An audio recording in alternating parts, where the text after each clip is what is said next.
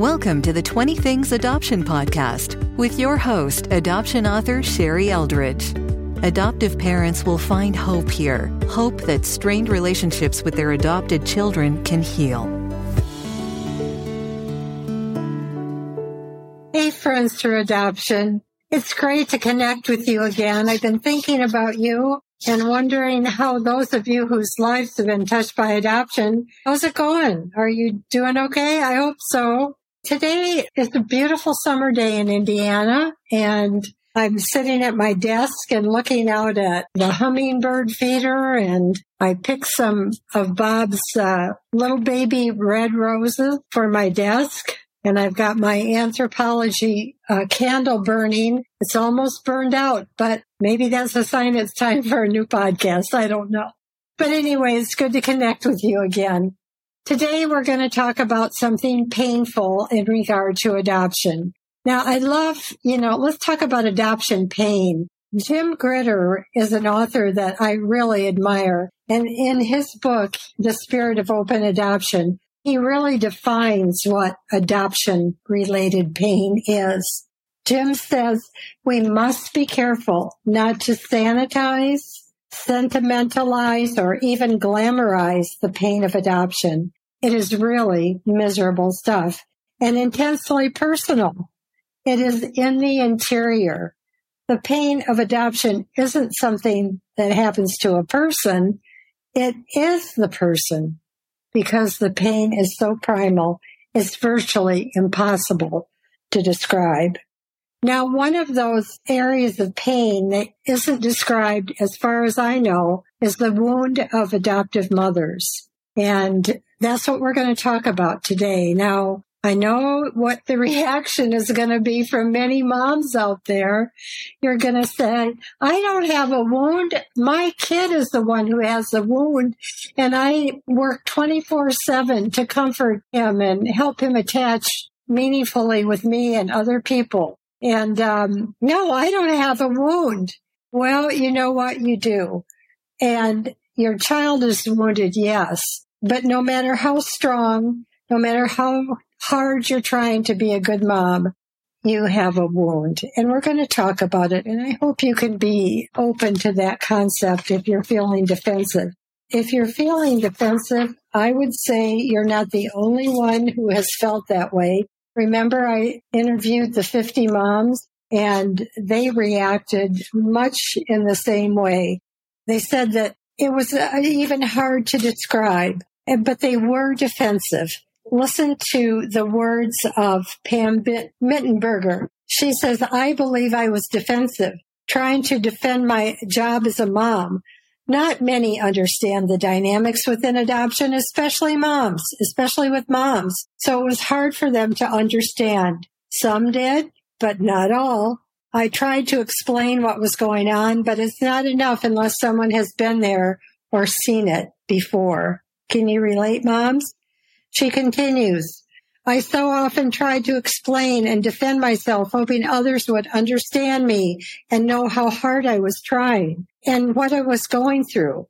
A lot of family and friends didn't understand how they were manipulated by my kids. They didn't understand that you can love and not blame the children, but still not attack the parenting.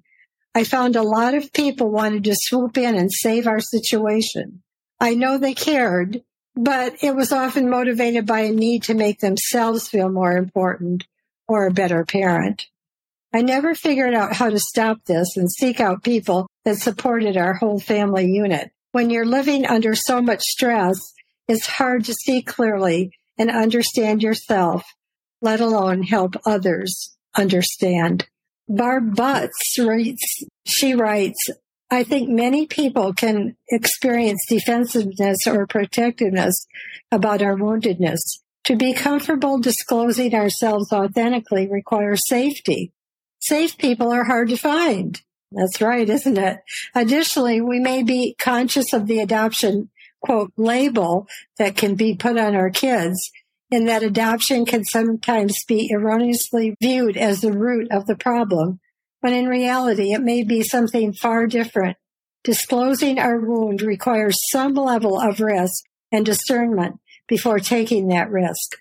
Otherwise, there is a chance of being hurt more by insensitive comments, judgment, and/or blame. It's not easy to navigate the path of transparency, especially if you're already limping along. Who needs to have their good legs shot out from underneath them? So aren't those good quotes by adoptive moms? Now, when I think about you and all you're going through, and I listen to the quotes of the mom, I think about little Jessica McClure and her mom, Sissy. Sissy was in her sister's backyard watching her daughter and other children from her sister's daycare. And then, the phone rang. Sissy heard the phone ring, and she slipped away. And when she came back, the unthinkable had happened. Her little daughter, her 8-year-old daughter, had slipped down an uncapped water well, only 8 inches wide and 22 feet deep. How shocking. So can you imagine? Just put yourself in the story. Don't think about yours for a minute. Just think about Sissy and her husband, Chip. How would they react? Oh my gosh, I can't imagine how traumatized they were. Maybe they couldn't eat or refused to. Maybe they slept outside by the well site. Maybe to control their out-of-control emotions, they needed a huge dose of Valium or several swigs of whiskey. Maybe they just wished for a shovel to dig her out. Well, Sissy called for first responders, and all kinds of people came to help. There were just all kinds of technical people. Oil field drillers, construction workers, geology experts, and they all offered their state-of-the-art equipment, and a heartfelt effort was made. They all wanted to help in our country. Remember the story on the news about the situation and how they couldn't get little Jessica out of the well? But Sissy called the first responders, and I imagine she would have said, "Please don't let my baby die." But who could help Sissy? I mean, the first responders came, but were there any experts coming to talk with her from the hospital? Was her sister mature enough to stay by her side? And even if they tried, it would be impossible for them to understand her agony. What Jessica suffered while lodged in that well was unknown to Chip and Sissy. It was unknown trauma. They didn't know that her right leg was in a split position from her body. They didn't know if she could breathe well. How did Sissy react to the unknown? I believe that she must have looked down that hole and saw her parenting in a totally different way. All of a sudden, she was helpless to help her daughter. Is that how you feel sometimes, moms? You feel helpless to help, unequipped, insufficient, whatever? There was no way she could get down there and bring her up. The only way Sissy could touch Jessica was to emotionally bend over the wall and sing Winnie the Pooh, which she did often. I can just imagine her doing that again and again, can't you? Even though she was just dog-tired, she was still singing Winnie the Pooh. And that unknown part of Jessica, those experiences recorded in her brain and body, would be an iron door to Sissy and Chip in the future while they are trying to parent her. Well, another well was dug close to Jessica's so the paramedics could listen to what she did for those excruciating 58 hours. 58 hours, you guys, isn't that unimaginable? Accounts say that she was crying, humming, and singing. Then, on October 16, 1987, a skinny paramedic named Morales wiggled down the well shaft and brought out wounded baby Jessica. The waiting parents sobbed uncontrollably. And didn't all of us, as we were watching it on TV? Oh my gosh, it was just incredible. So, let's get back to your story now, parents and moms. Do you identify with Sissy? Your adopted child fell into a deep hole when she lost her first family. How unnerving to think what it was like for her down in that hole. Imagine the hole. The hole might have been months in the orphanage. It might have been neglect and abuse from former foster homes, plural, or it could have been years in a mental facility. Adoptee and multi-published author Derek Clark also known as the rapping dad, was deemed by psychiatrists as an impossible case to recover from as an adoptee and locked in a mental hospital for life. However, something amazing happened, and he began developing the skill of rapping about his life and about his painful years in that hole. And that brought him to life. Isn't that incredible? That brought Derek to life. And today he is a prolific author. Maybe I said that, I can't remember. And he's also a national speaker. He's even spoken to presidents. So I have a surprise for you about Derek Clark. He has agreed to come and be on the next podcast in October.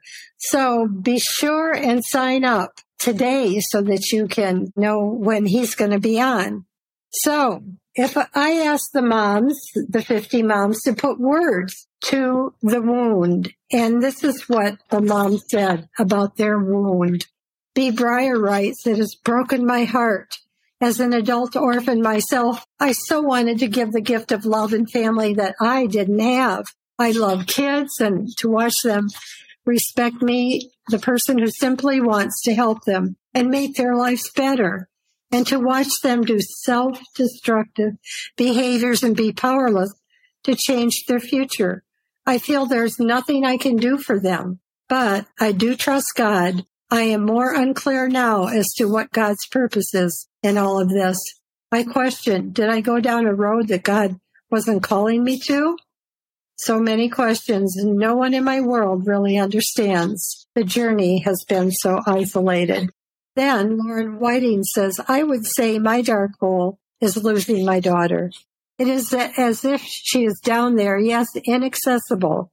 Instead of letting the paramedic hold onto her and pull her up, she is tunneling in a hole in a different direction, away from this rescue team and back to the birth family, the birth mother who will rescue her." And that, just to let you know, folks, is an adoptee fantasy. Many of us fantasize that our birth mothers are, queens, and they will come and rescue us on their white horses. Yeah. So anyway, another mom, Peggy Jordan, writes, "My daughter is in a dark hole. I know she is in pain, but I cannot get to her. She herself forbids it. Even if I could, I am paralyzed with the fear of any more rejection from her, and saying something will make her commitment to estrangement from me even stronger. I don't know what to do." Rebecca Fabricus confirms the helplessness. She says, "Well, every little Jessica will hum, cry, sing, and appear to pass the time in typical childlike fashion. What adoptive parents can, and more specifically can't do on their own, is to bring their child out of the hole. And this causes a specific and unrecognized trauma wound to the parent as well. It is the manifestation of every parent's fear that tells you, I am not enough to soothe my little one." Mom, I know that you have identified with this, and I know that you're humbled by your child's suffering and your helplessness. But, you're not helpless. God is there, and ask him to intervene, and he will in incredible ways. I won't make any promises or guarantees, but I know God is there with you. Because there's no warm shoulder to lean on and no mutual tears to cry with another mom, right? Could this be your wound? Your profound wound? I believe it is. And I know also that you would gladly take the place of your child in that deep, dark hole. So, if we talk about parenting after trauma, Jessica was kept in the hospital for observation for 2 days. But what happened on the way home with Sissy and Chip? What would they say to their traumatized child? Oh my goodness, I can't imagine what that was like. Maybe they didn't say anything. Maybe it was dead silence, or maybe Sissy just held her close. I hope so. But they must have struggled about future parenting. And they may have said this thing about her accident. Should we act like it never happened and that everything was fine now because she's home again? Would they ask her directly what it was like to breathe in that dark hole? apparently they didn't say anything. There we go. Directly about the accident for 2 years. Then they exposed to the realities through a film that showed a child being recovered from a well, and Jessica cried. And we all know that was Jessica's story. Now, years and years later, Jessica is an adult, and she has been interviewed many times, and the one thing she emphasizes is that God saved her life. She says it was a miracle. Can I ever identify with Jessica? I mean, we've all been in those horrible holes, haven't we? For adoptees that are listening to this, our holes are pretty deep. I mean, with our pain is just unbelievable, but we can find the top of the hole and get out and have true freedom. This is what my new book is going to be about, and I hope that you will join me once that comes out and help me publicize it. I hope, too, that you'll sign up for this podcast right here and be sure and share it with somebody that you know and love, another adoptive mom, another adoptee. But I will be back with you soon, and I will be hosting with Derek Clark. Thanks so much. Bye-bye. Thank you for listening to the 20 Things Adoption podcast. If you can think of friends or family that would benefit from this information, feel free to share. See you next time.